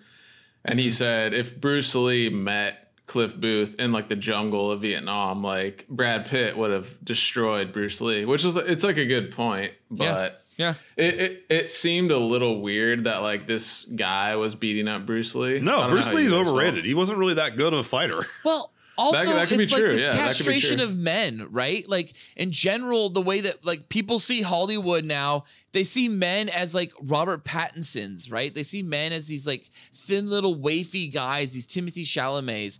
Men are no longer like these big burly dudes like Arnold Schwarzenegger, or Sylvester Stallone, or fucking Jean-Claude Van Damme. No, you get Eddie Redmayne now. Eddie Redmayne's a star. Exactly. So like, so people are like, men. So a stuntman's like just a thin little piece of shit dude, just like fucking like all these other people, you know. The youngest man is like Hugh Jackman. I mean, like they're not. They don't make him anymore. But yeah, stuntmen back in the day were like so hardcore. They were so fucking hardcore. Chris Hemsworth's a feminist. Stuntmen react to stunts on Collider Crew this last weekend was like great because they were like, we're talking about how like stuntmen in the past were like to this day are like fucked up in hospitals because their bodies are just destroyed and that they were like rock stars on set. Yeah, now they have a union that makes sure everything's padded. Dude. Yeah, everything's padded, but then they CGI additional stuff, and it's a lot of pads that they like pull out, like they land on. But back in the day when they would fall down, and they were showing shots from like this, it was not Red River, but it was something similar to that, where it was some old Western, and they were showing these people like taking dives off of horses, and it's like nothing's padded. There's no extra dirt on the ground. And they fucking kill the horses too to make them fall. It looked like they were fucking these horses. No, they attach ropes to their legs, and when they hit a certain point, the rope just yanks them fucking down the ground. That's what they said. They attach ropes to their front legs, and they pull their front legs from underneath them so that they do a flip. But a lot of the horses they would show in slow motion, their heads wouldn't tuck, and so their heads would just hit the ground head on, and it just looked like they broke their neck. Yeah, I've always thought that. Like when I watch movies with horses going down, like they're dying. Yeah, no, modern movies use not trained today, horses. not today. Yeah. If you watch a Western from 1941 versus what happens in like Dances with Wolves, you can see the difference between a horse that was just trained to fucking fall over, and versus one that just like plants and its neck like goes backwards, and it's just like, oh no, it's a totally different visual. You can see even westerns from the 70s. Like spaghetti westerns, they were doing it then too. Yeah, but that's in Italy where laws are different. They're in Spain, yeah. Oh yeah, Spain. Spaghetti westerns are Italian movies shot in Spain for American audiences. For American audiences, starring worldwide casts. Yeah, all speaking their own languages. Yep. People didn't give a fuck back then. Nope. It was weird to me that Quentin Tarantino felt like he had to split this movie. Because like nobody really is interested in like this Hollywood celebrity who's like facing the pasture.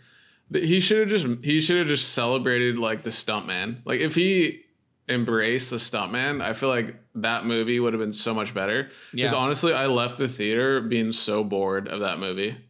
Yeah, I saw that movie with a bunch of friends, and I walked out of there, and I remember I turned to one of them, and I was just like, I like that movie, but it might have been the worst on his catalog.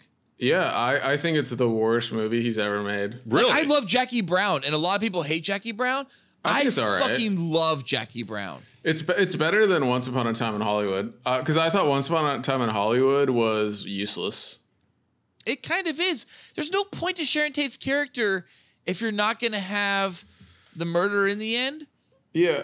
Also, like, we know Inglourious Bastards has happened. So, like, we know Quentin has this alternate history in his bag. Yeah. It's like the entire movie, I was saying, like, okay, we know that Charlie's minions are not going to kill Sharon Tate. What's going to happen? And then it's like, oh, it's pretty clear that Brad Pitt is going to fuck him up. Okay. It's exactly what happened. But you better be aware of like Sharon Tate and her history. Otherwise, you're watching that film and you don't know who Sharon Tate is, and you're just assuming that Margot Robbie's a random character in his film. You're gonna be like, what the fuck is going on? Yeah, a lot less people know who Sharon Tate is than who know who Hitler is. And how Hitler died. Yeah. The people that my friends that I saw it with didn't know who Sharon Tate was. So like they didn't care about Margot Robbie. They're like, why was she even in the movie? And I was like, that's a good point. Like her character was totally underutilized. She was. Yeah, see, the way I thought that she was going to be tied in is I always expected that the Marilyn Manson's people, I forget what they called them. Charlie Manson? The way they called him? Charlie Manson. You said Marilyn Manson. Marilyn Manson didn't kill anybody. Yeah. Charlie Manson, yeah. But what did he call his little people? They had names. The Manson family. Manson family, whatever. His little family members. Anyways, I always knew that they were not going to go into Sharon's house or something like that, that they were going to somehow fuck around with Rick and Brad or Leo and Brad. I knew that was the case. But I figured that Sharon would hear the noise and come in. In fact, after you saw the ranch, the Spawn Ranch scene, I assumed they were going to just come up that road only looking for Brad. Like I just assumed they weren't going to be involved with Sharon at all. And I figured that was Sharon by far the best scene in the movie. See, that's the scene where people were like, Tarantino, you need to redo a horror film. Like you need to redo Death Proof. You need to do a new movie, new horror movie. When he punched like that guy off his feet and they had that angle that was like on the ground, like that was the first moment in the movie where I was like, oh, Tarantino like did something. I love the horseback riding text. Yeah. Tex horseback riding all the way to beat the fuck out of Brad Pitt, and it lands and Brad Pitt's not there. But the way the horse is riding the ridge and then cuts down into the little like driveway area, that dirt driveway area, and down that, like I love that shot. Dude, the old movie ranch was like 20 minutes of the movie. That was beautiful. Like I was like, okay, like Quentin Tarantino like showed up for this stuff. But then the rest of the movie, I don't know. I wasn't a fan. There was a lot of driving and taking in the scenery. Yeah, a lot of exposition too. It like, I don't know. It was very bloated and it was very slow. And if they cut out Leonardo DiCaprio, I feel like it would have been a much better film. Like the trials and tribulations of a stuntman, like that's something that I'd be like, okay, I'm interested. Like, let's see what it's like. Okay, and let's see his character through his interactions with Rick Dalton. All right, this concludes our discussion of best original screenplay. Let's move on to best cinematography. Deakins. No brainer. Where Once Upon a Time in Hollywood was also nominated, as was The Lighthouse, which sucks ass. And I liked it. Joker and The Irishman and Roger Deakins, the greatest living cinematographer, won for 1917. Back-to-back wins. We talked about Deakins a little bit in last week's episode, Dunkirk in 1917. But Justin, what did you think of Deakins at all? Because, I mean, there's no reason for us to belabor that point. Yeah, we said enough. Yeah, I mean, he was the clear winner. What'd you think of his cinematography in the film, at least? Amazing. I love 1917. It's crazy because like he kept filming in a 360 degrees motion, which speaks to the production design, which I think went to a different movie, which I was furious. I threw my shoe at one point at the wall. Did you really? Throws a shoe? But Roger Deakins should have. I think he should have won this award by far. And I think The Lighthouse was second though. Really? Yeah, I actually liked The Lighthouse, which I was not expecting to admit. Oh wow, I hated The Witch and I hated The Lighthouse. I didn't. I never saw The Witch because like I feel like it's gonna scare me. But I love it. the Lighthouse was beautifully shot. I was enthralled by the way that movie was shot. I loved it. How's the masturbation scene? How well was that shot? It's like above his cock. You can see a lot. But you can't see his cock. You can't see his cock, no, but you can tell what he's doing. Wow. I heard that that was like his first take. And it was Ballard, you haven't seen it? No, I haven't, but I know this part. So Robert Pattinson's first take is his masturbation scene, and they were just like they had practiced it beforehand, him and the director together in his hotel room the night before. They were like working on it to like get the right stroking down, and they both finally got to a place where they were comfortable with Robert's stroking. And then the day of the shoot, he like walks in there, and according to the director, Robert Pattinson just starts going at it like a fucking monster. And they're like, what? And they're like, all right, cut. I guess that's the perfect take. And he's like, that's it. And they're like, yeah. And they're like, and the director claims that scene, that sequence, that masturbation scene that he shot on the first day with Robert Pattinson set the tone for the remainder of the film. It does, like, that's how we're gonna do it. Wow, that whole movie is. I can see it. Wait, so Felk, you hated it? Yeah, I did not like it. Quickly, what are your boys? 1.5. 3.5. I wouldn't recommend it to anybody, but I actually enjoyed it because I liked it less than the Vivitch. I love recommending films that are not okay to recommend to people, like The Vivitch. I recommend that to people. I'm like, yeah, watch The Vivitch. I watched The Cool Boys, and I heard Ballard talk about the opening scene of The hard. Vivitch, and I'm never gonna watch that movie because it's just a trial where the family gets kicked out of the village. No, he's referring to the baby being killed. Yeah, that's exactly what I'm referring to. And rubbed all over the witch's body. It's like the third or fourth scene. It's Roger Deakins. Well done. Yeah, Roger. Woo! All right, film editing. Ford v Ferrari won, which shocked me. I look forward to seeing this list. Gives the wrong title. It's not Ford versus Ferrari. It's Ford v Ferrari. Dawn of Justice. But yeah, that won. And beat all those other movies. Is it okay? I have not seen it. I'm excited to see it at some point. Yeah, me too. Apparently, it's a good dad movie. I just want to mention on here. I mentioned it in our 1917 spoiler cast, but 1917 I think is a snub here because I think that film like 1917 should be honored for its editing. Oh, I put an 8-frame dissolve on this whip pan. I'm an editor. That's hard work. That may have taken the editor 8 hours to put this film together. Maybe. It's a line He did it in one day while watching movie fights the entire time. Yeah. Well, yeah, I hate those people. Okay, moving on to best production design. Once Upon a Time in Hollywood won, and Justin threw a shoe at a wall. I threw a shoe, wanting 1917 to win. I mean, 1917, like I said, it has the 360-degree views of World War One. I don't know what the Academy wants. They want Hollywood. Yeah. They made Hollywood look like old Hollywood. I like that about Once Upon a Time in Hollywood. I'd be like, oh, shit, Casa Vega. I've eaten there. Yeah, I know, dude. Oh, my God. I've eaten in a bunch of different booths there. Yeah. But the booth that they're sitting in the film, I've been there. In fact, I think that's where my going away party was. And I screamed out in the theater. I'm like, Casavega! Like, I was so excited I saw it that I yelled it out in the theater. While closer to 8:30, Rick and Cliff went to the Valley Mexican restaurant landmark Casavega. Casavega! I've been there. In fact, I think that's where my going away party was. Like, nobody knows what the fuck Casavega is. They probably thought it was made up for the movie. Moving on, best score went to a woman.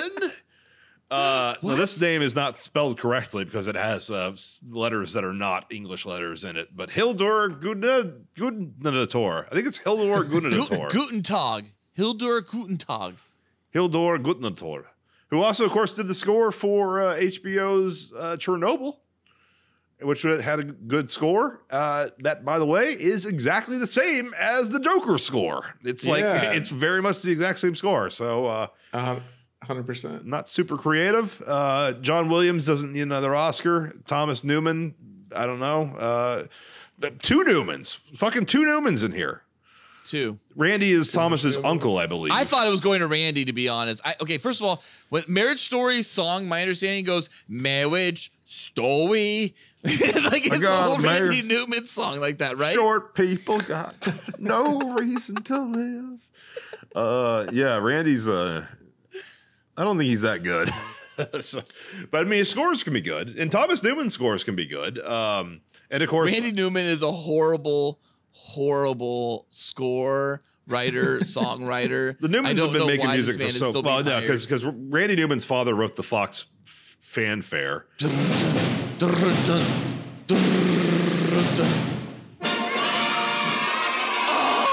my God!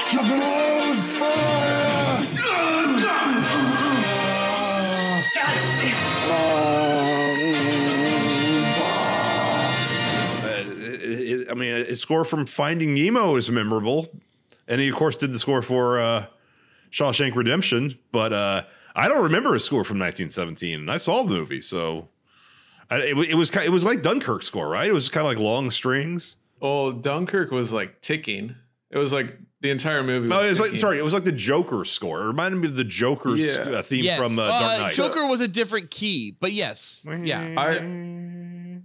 Well, Joker and Dark Knight was fantastic. Yeah. Hans Zimmer's great. I didn't remember the Joker score at all. I didn't remember the 1917 score until the Oscars, like when they played the score. Yes. I was like, oh shit, like that's a good score.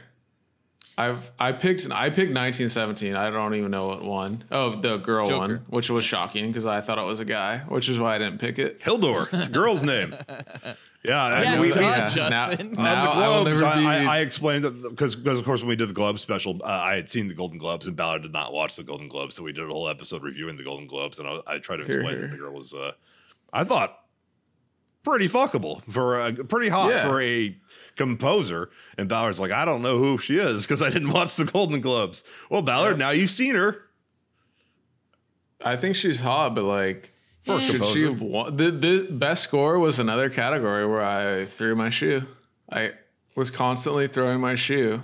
How many shoes did you have on? Yeah, a lot. A lot of shoes. I had shoes on my butt. I had shoes on my hands. All right, moving on to best song. I'm Gonna Love Me Again from Rocket Man. Elton John and his husband won. I knew that was happening, clearly. Of course, it's Elton John's going to win. A gay guy. I don't think it's his husband. I think it's his collaborator. No, it's his husband. Is it? Yeah. Bernie? Yeah, that guy's. Are they married? I thought Bernie was like back in the day his like lyricist. I have no idea. You could be right. You could be right. I didn't see the movie. Did they talk about it in the movie? Well, in Rocket Man, because Elton John doesn't write lyrics. He has a lyricist, and that's like his best friend, who I thought was named Bernie. And did he marry? Did he marry Bernie? I don't know. That would be so cool. Maybe Bernie's straight. I thought they had always been. I thought they were married. No, I think Bernie's just his lyricist. Maybe that's right. But I don't remember that song from the movie at all. Did you see the movie? Yeah, I did. It was good. Did you like Rocket Man? I liked the movie. I don't remember the song though. No, he's Okay, straight. real quick. That's weird. I thought that was Elton John's fucking husband, and he's married to women, including Renee Russo's sister. Bernie was played by Jamie Bell in Rocket Man. Huh. Interesting. So wait, Rocket Man or Bohemian Rhapsody? Which one? I haven't seen either. It's close. It's close. Ooh, who wins though? Who do you think wins? Rocket Man? I might lean Rocket Man too. I think it was a better film. Really? Yeah. Okay. I think, Bohemian Rhapsody was like, it was too happy. Oh, okay. Yeah. It was too much of a PR movie for Queen. I think Rocket Man was a little more realistic for Elton John's life. So I've seen the end of both films. And I love the Bohemian Rhapsody ends with the Live Aid concert. Yeah, that's a good ending. But I've even watched the 20-minute version of it that's on the DVD because I own it, but I haven't seen it yet. But Rocket Man, how it ends with the music video for, what was it fucking called? Oh God, what's the name of that fucking song? I can't remember. You're gonna love me again? I'm gonna love me again? No. It's not that song. It's for an old song you did. Anyways, but they interplaced Taron Egerton into the music video where Elton John was. That's badass. That was cool too. I liked it. Yeah, it's different because like Rocket Man is a musical. Like there'll be characters acting, and then all of a sudden they'll start singing. That's why I don't want to see. Oh really? I don't like musicals. Yeah. It's a straight up musical, like a Disney movie. Yeah, that's what I don't like. I hate in The Lion King, every time a musical came up that wasn't one of the 3 songs that people remember from The Lion King, like "Be Prepared," and I'm like, Jesus Christ, this was a song? Why? The Lion King had a lot of songs that aren't memorable, and now I'm having to see them with fucking CG lions, and it's not good. I'm never watching. And then I watched The Lighthouse immediately after The Lion King, so it was a weird night. That's a weird night. Lion King that is the weirdest night is of the all time. worst song ever because it's like, so the movie is very commonly like a very structured normal narrative throughout, like very similar to Lion King, the old animated one. Same movie. Up until when Beyonce gets into the movie, when Nala becomes Beyonce all of a sudden. Beyonce. There's a lot more Nala. That stuff's good. Yeah, Nala gets scenes that aren't in the other Lion King film, which would be fine normally, but the structure of the film doesn't need more Nala because the concept of the narrative is when you run away as an audience with your vessel of Simba to, Hakuna Matata land, and you go there, you're supposed to be disconnected from the pride in Pride Rock. You're not supposed to know what's going on there. So that way, when you see a lion again for the first time chasing Pumbaa, who happens to be Nala, but you don't know it's Nala, you go, oh my God, a lion again. You get the same fear Pumbaa has. You remember lions are ferocious creatures, and you have no fucking clue it's Nala. You don't realize it's Nala until she pins you again to Simba. And then you go, oh my God, it's fucking Nala. And you, with Simba, get excited, you see Nala again. But in the new fucking Jon Favreau version, there's scenes setting up Nala as Beyonce. And all you know is you're watching this going, wait. So, okay, this is Nala. Like, Nala gets a full role. And then it's no scare. There's no, scare tactic in the reveal to Pumbaa's attack. There's no, surprise to the audience anymore that, oh my God, this is Nala. A connection from Simba's past has come back into his life. There's none of that. In fact, it becomes even weirder when Simba decides. When Simba runs a fucking way to go back to challenge his family, his Scar, and to take over his throne and usurp his own reign as king back, Simba's running. In the original Lion King animated film, it's dum dum day doo doo dum dum day doo doo dum dum dum dum, and he's running through the fucking sands. In this version, it's like Beyonce is singing all of a sudden, "Spirit, bring your spirit." And it's that was weird because the lion didn't sing that. That was Beyonce singing a song for the lion she voiced for the movie. It was non-diegetic. Why did you watch this movie, Felk? Because I wanted to know what the fuck Disney's doing with its money. It's horrible. Honestly, the new Lion King film is horrible. They try jokes. They fuck up jokes that land perfectly in the animated version. They just fuck them up in the live action, quote unquote live action version. They can't get the song beats right. There's several songs you're like, this isn't. Oh, I just can't wait to be king. I was like, wait, this is a song from the movie? There was all these songs that I didn't remember. I thought there was 3 songs in The Lion King. There's a Circle of Life, there's Can You Feel the Love Tonight, and there's the Hakuna Matata. And there's like 4 other songs that no one remembers. But they did add songs, but those songs that you're talking about, I Can't Wait to Be King and Be Prepared by Scar, those are songs in the film. Scar, however, by Chiwetel Ejiofor, he's terrible. It sounds so wrong coming out of him. Yeah, no, because it's like his entire performance was bad.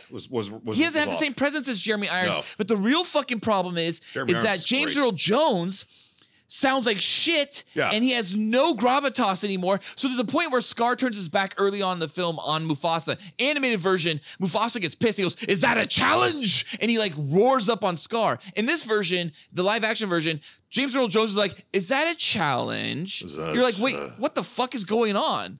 I already hated this film without seeing it. Now I hate it even worse. It's really bad. You know what? I don't even like Lion King that much. I actually really like The Lion King. I went and saw it again in theaters when it was released in 3D. I respect that. Like, I'm a big Disney guy. I was never a Lion King fan, and I'm not gonna fucking watch whatever they're doing now to it. But that film is really bad. I have to also say, Beauty and the Beast is really bad. Aladdin's really bad. I turned off Beauty and the Beast after 10 minutes. He can't wait for Mulan. I love Mulan. I'm not gonna see it. I refuse to see these. Oh, I'm movies. seeing it.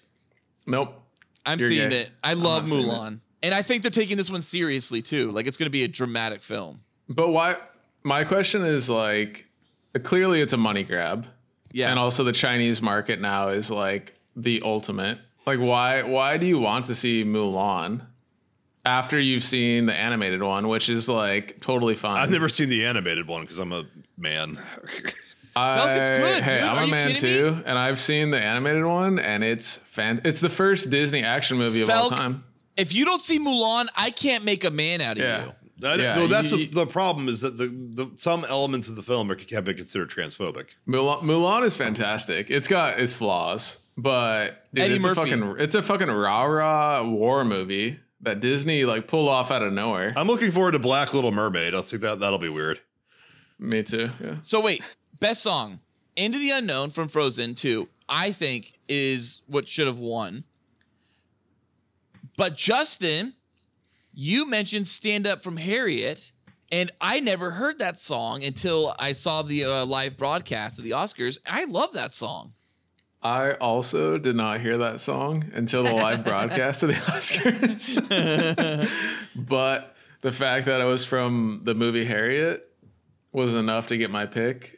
I mean, I thought like Frozen, just like I get it, but I have a bone to pick with Frozen because like it spoils all the good Disney that I know. Frozen's horrible. Frozen 2 is not as bad, but Frozen is horrible. I fucking hated Frozen. I hated Frozen. I hated Frozen so much, and I know like that's Disney Animation's future. Like they have to keep going with this Frozen thing. I never heard Into the Unknown. Mm-hmm. But when they sang it, I was like, "Oh, it's like a lame attempt at Let It Go." It is. But to me, it's not a lame attempt. I thought they nailed it. Like I actually did like it. Like in the theaters, I was rocking it. Maybe if I watched the movie, I've never seen Frozen 2, I would have loved it. So listen to our spoiler cast. I saw Harriet, and I was like, okay, I'm gonna pick this. I'm going to pick Cynthia for actress, and I'm going to hopefully cash in on like 50%. You actually saw Harriet in theaters? No, I never saw it. I wanted to do a spoiler cast for Harriet, and my wife told me it was a bad idea not to even mention it to you guys. Yeah, no, it would be a bad idea. I heard Cynthia killed it, but probably for stand up, like, yeah, no, I heard from a couple of people. I was like, oh, like Cynthia is by far going to win the Oscar. So I was like, okay, I'm going to pick her. Well, that was wrong. Yeah. Renee like totally won. White but won. When I heard the stand up song, like I actually was like, oh, this is a good song. Like this is for sure going to win. Nope. It didn't. Wrong. Nope. Yeah, nope. All right, let's now move on. Cynthia Erivo, or whatever her name is, the whole purpose of her at the Oscars this year is for the EGOT. Is she for the what? EGOT? For the EGOT. Does she actually have a legit chance of that, or she already gotten Tony? The Felk, she doesn't have the O. Oh, that's all she needs, huh?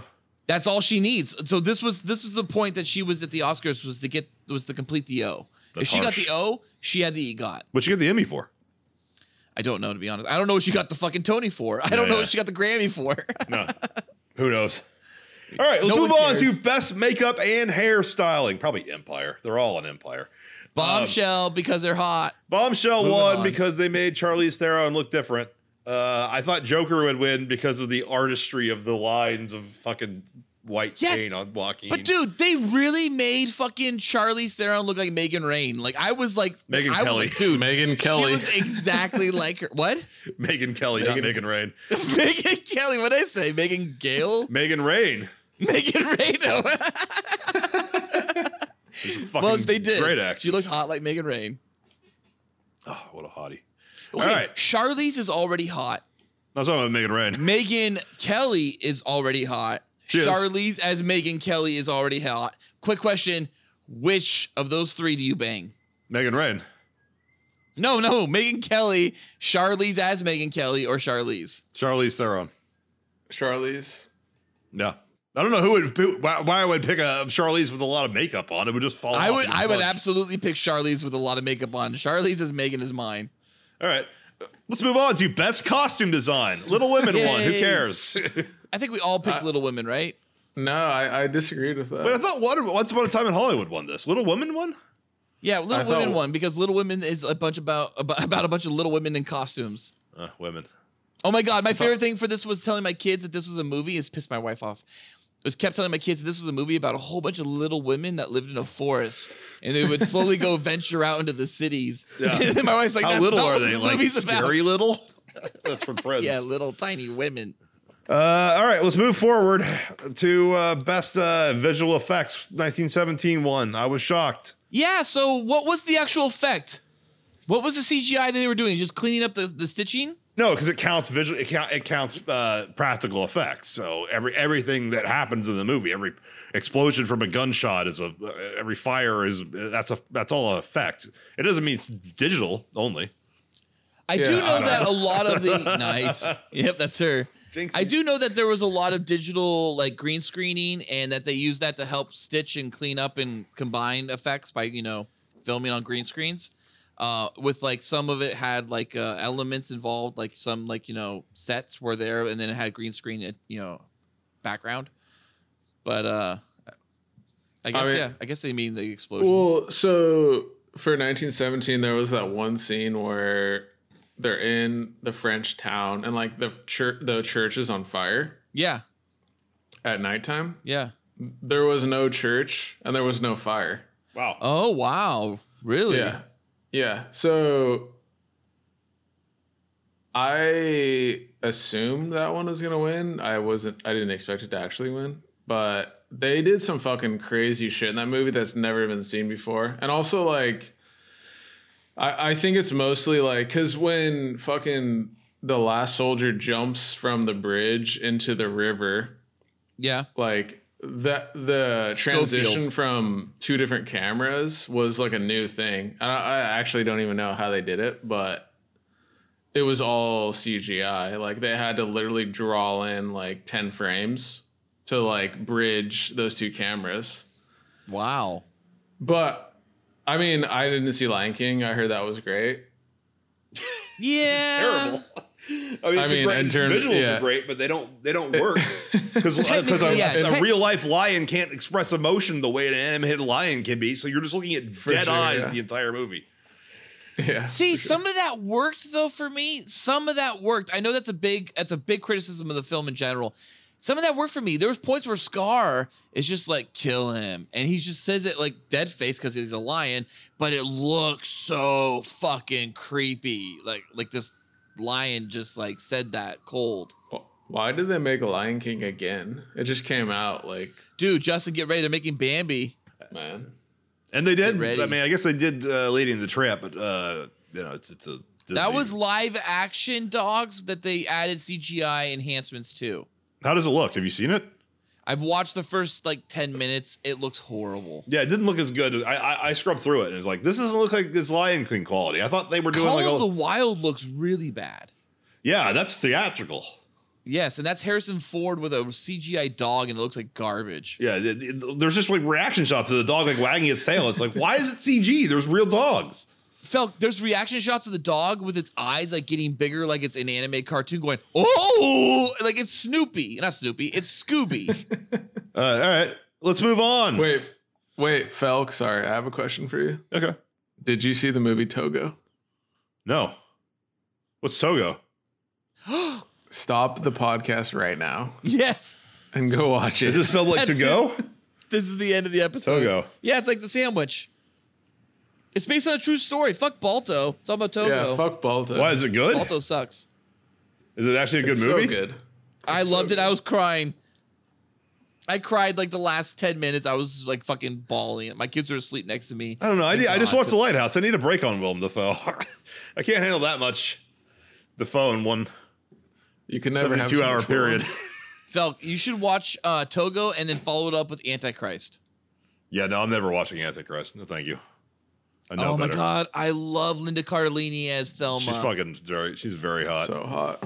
She's so hot in general. I love that she's fucking Clint Barton's wife. Oh yeah. No, she wouldn't turn to dust on me. I'd fucking get a new haircut. Go kill some Japanese people. Get a tattoo sleeve. Yeah, the sleeve. No one talks about the sleeve.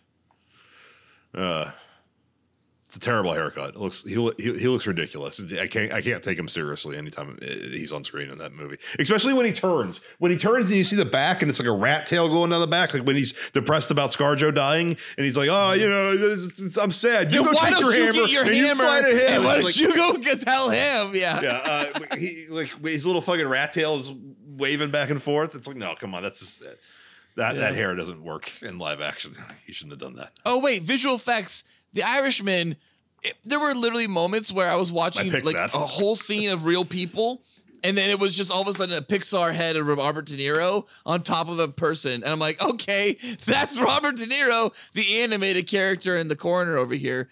That movie should not have been nominated for Best Visual Effects at all. It was an experiment that failed. I thought the general sentiment was that it was more successful than apparently most people think it was. And thought that it might actually win because old people go, oh my God, I can be young now. They get really excited and they vote for it. But that didn't work out, I guess. They fucked up. Okay, I watched the whole featurette about the Irishman, about how they did the CGI de-aging. Yeah. And one of the things they were like, so we went back and we watched films during the same time period. We watched the movies like Godfather Part 2 and probably Goodfellas too. I mean, Deer Games. No, what the fuck am I thinking of? Deer Hunter. We watched Deer Hunter and fucking Godfather Part 2, same year they came out, and he looks exactly different. So we realized that like there is no quintessential Robert De Niro. So we created our own version of him at these ages. I'm like, that's cheating.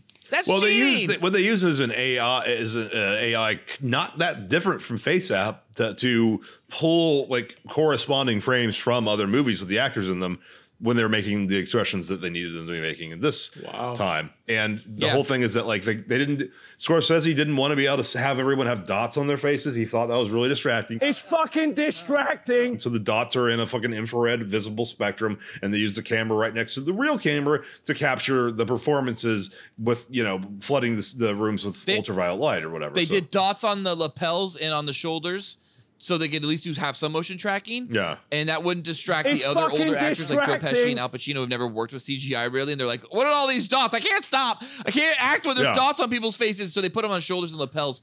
But when De Niro was doing scenes by himself or with younger actors, they put dots on the side of his temples just so that way that they had more tracking because they knew the younger actors could actually handle it. Or if De Niro was the only person on set, it wouldn't affect anyone else's acting. Yeah, they're used to acting like with Josh Brolin, where you're making eye contact with a picture of Thanos like 10 feet above his head, and he's got a motion caption suit on him. It's like younger people are used to that, sub 50. Joe Pesci couldn't do it. Joe Pesci would stab someone with a pin if he sees dots all over someone's face. I'm pretty sure that Pacino did this and forced this whole new style to be created. Which was the first time they ever did this, really, where they did like really massive infrareding with like very minimal motion capture at all. And they did this mostly, I think, really for Joe Pesci. I think this is mostly a Joe Pesci issue because Pacino will do anything. He's done like 30 fucking HBO movies in the last year. So like Joe Pesci has done nothing in 10 years, roughly, right? So like I think Joe Pesci's last movie was The Good Shepherd. That one. That classic. A great movie. It is a great movie. And De Niro's last film was the Hunter with John Travolta, was it we called? Oh yeah, what was that called? Yeah, with John Travolta. What the fuck was that called? Smell You Later. What the hell was it? I wish Travolta made a movie called Smell You Later. Killing Season. Yes, of course. Killing Season. Yeah. Wait, what was your Cool Boys ballad for Irishman? I haven't seen I think I gave it like 3 or 3.5 out of 5. Like in the end, I did like it.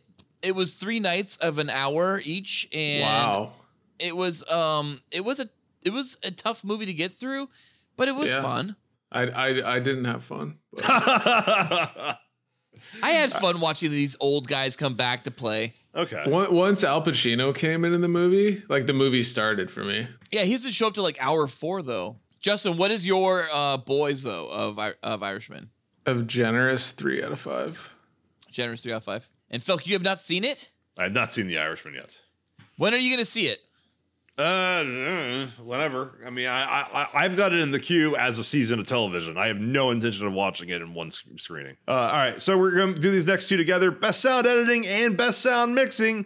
Sound editing, which is the real actual workload, went to Ford versus Ferrari, or Ford v Ferrari. Dark Horizons, wherever you got this from. And best sound mixing went to 1917, which is where you make the sounds a little bit louder, a little bit quieter. And it's a carryover from when sound mixing was a very separate process because, of course, back with moviolas, we used to actually cut real film, and mixing had its own process, different from editing. But now it's just the sound editor exports an AAF, and the sound mixer kind of dicks around for 4 hours and then gets paid for it. Yeah, and the sound mixer deletes a few files that he shouldn't have deleted, he or she should not have deleted. Also turns the music down the wrong time when it should have been turned up. Turns the music up when it should be down, and decides on their own that maybe some sound effects aren't necessarily there or need to be there. Like, or puts all the vocals on stereo left surround channel, and you don't notice that because your board only has stereo. Yeah, sound mixers. So I love you, Dorn. I just want to say I love you, Dorn, first. And then here's the only thing I really want to say about this. These 2 awards. Normally, the movie that wins sound editing wins sound mixing, or vice versa, right? I was surprised that they actually gave editing to a different film than they gave mixing, because normally the Academy is not savvy enough to understand the difference. I don't think. I mean, I don't think that they know that the NLEs exist. Half the people who are fucking voting, they still think they cut with, the negative cutter has to do his job now, and like they don't know that the fucking cinema's evolved. Yeah, they're like, the sound mixer used Pro Tools. What? Yeah. He did what? What's Pro Tools? I mean, that's like the professional scissor tools you use to cut the film. It's amazing. All right. That's all I have to say about best sound mixing and editing. Justin, do you have anything to say about sound mixing or editing? Justin, do you have anything to say about sound mixing or editing? Justin, do you have anything to say about sound mixing or editing? Justin, do you have anything to say about sound mixing or editing? Justin, do you have anything to say about sound mixing or editing? Don't let me leave, man. Justin, do you have anything to say about sound mixing or editing? Justin, do you have anything to say about sound mixing or editing? No! No, I mean, I hate the fact that this is 2 awards. There are people out there that are so upset you said that. I'm upset that this is 2 awards. This should not be 2 awards. Yeah. This should be 1. It's a holdover. Because, I explained this award. I explained sound editing. I explained sound mixing to people. They have no idea. And they're like, what's the difference? And I'm like, honestly, I have no idea. And, I love movies. I have no idea why there's 2 awards. Because sound mixing used to be a process where they actually had to adhere the sound to the physical film, and there was chemicals and actual tools and stuff. There was a process. Physical media, back in the day of physical media. Now you just import a file and then export the file after fucking with it a little bit. That's mixing. Yeah, you play with the levels. You maybe add a filter or 2. That's about it. I mean, I respect that, but That doesn't exist anymore. No, it doesn't. It shouldn't be an Oscar anymore. It should just be one award. Best animated short film. Oh, so all the shorts. Best animated short film, of course, went to Black Hair. I thought Kid Bull would Hair win. Love. Hair Love. Good hair. Good hair. It was good hair. We love our hair. No, it's Hair Love. Good Hair was another movie about black people hair. I'm tired of hearing about black people's hair. It's what curls. So what? Best short live action short film went to The Neighbor's Window. The Neighbor's Window. It beat, I thought Saria would win because it sounds Muslim. Dude, I heard about Saria. It's Guatemalan. Holy shit, Saria sounds awesome. That's a whole different continent. Best documentary short film, and this one was easy. Learning to skateboard in a war zone. Parenthetical, if you're a girl. And that's how I knew it was going to win. Exactly. I fucked this one up so hard. What'd you pick? I picked In the Absence. What's that about? Nope. Because I literally had no idea what to pick, and I was like, oh, this seems boring. I'm going to go for it. No way, dude. If you're a girls in parentheses, you're going to win. Honestly, the next 1917 was called 1917 parentheses. If you're a girl, it would have won the Oscar for Best Picture. Brie Larson's autobiography is going to be like, How to Save the World If You're a Girl. It's like, oh, I can't wait for Avengers if you're a girl. we got it. It's fucking 15 seconds long, and it's at the end of Endgame. So I actually liked Kit Bull. We're talking about animated real quick. I liked Kit Bull. I thought that was good. I expected. See, I thought Kit Bull was directed by a black guy because I knew that from the fucking Hollywood Reporter story about how the unbearable whiteness of Toy Story 4. That but Pixar has like 30 black guys direct different movies, including Kit Bull, and I'm like, Kit Bull, I'll remember that. It's got African American gravitas to it. So I saw that on a fucking short film and thought, surely that. I didn't know Hair Love was about black people's hair. I thought it was just about hair in general. Well, anyways, Saria sounds fucked up. Do you guys want to hear about Saria for a second? No, not at all. I don't ever want to know about Saria. Saria is sad. So that's why I don't want to see it. I heard about this from my boss. So he was telling me all about this movie. Breaking it down real fast, it's about an orphanage in Guatemala. And it's about a bunch of girls who got in trouble for like trying to sneak out or some shit, and they got in the process of they got busted. They get put into the prison section of the orphanage, right? Oh my god, this orphanage has a prison section?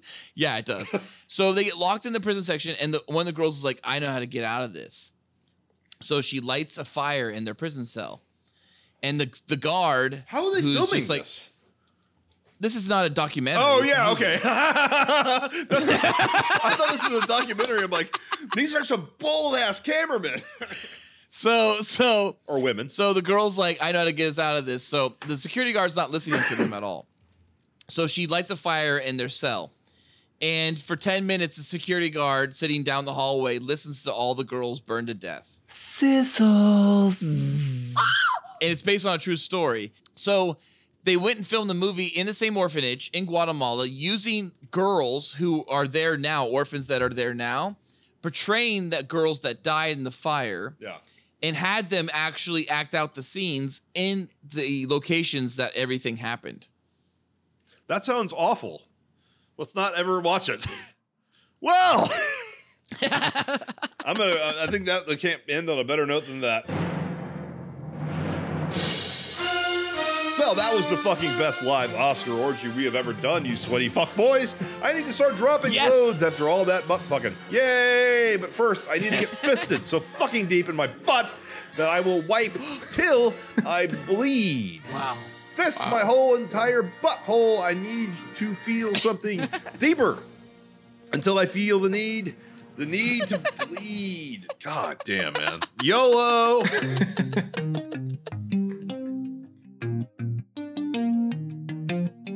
Cool Boy Nation, tell us your cup size or dick size for rewards. Also, what was your opinions on the 2020 Oscar nominations list? Also, write us about your past Oscar wins by emailing us at thecoolboyspodcast@gmail.com. New episodes come out live every Tuesday. Be sure to live and orgy to the Cool Boys. Also, swipe up and please check your DMs for our direct messages. If that isn't enough fan interaction, you can fuck Falcon free and live. Then review How He Fucks on iTunes. So be fucking so good. And like those smash pussies and click those clit buttons to subscribe live. Also, please check out our other great live Cool Boy Central content with Batman and Beyond live on iTunes, SoundCloud, Spotify, and YouTube. Offer Justin his heart to plug their super cool stuff and so cool social media live. Justin, do you have any super cool stuff or so cool social media you'd like to plug? Nope.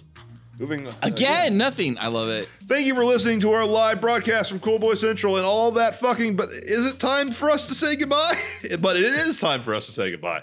Stay cool, Cool Boy Nation. Until next time, it's Byzies from Fist Me So Fucking Deep. My testicles still hurt tomorrow, Felk Waterworld. Waterworld. That's Byzies from Big Busted Butthole Be Blowing Out Bunk Ballard. And that's Byzies from Just Juice in My Ass Only Please, Justin is Hard. Please, you're so nice and polite. You are standing American boy. You have excelled in all things. I pump while I dump. Oh, yeah. So cool. Oh, yeah. So cool. Oh, yeah. So cool. Get out of here, damn silly. Get out of here! Oh, yeah.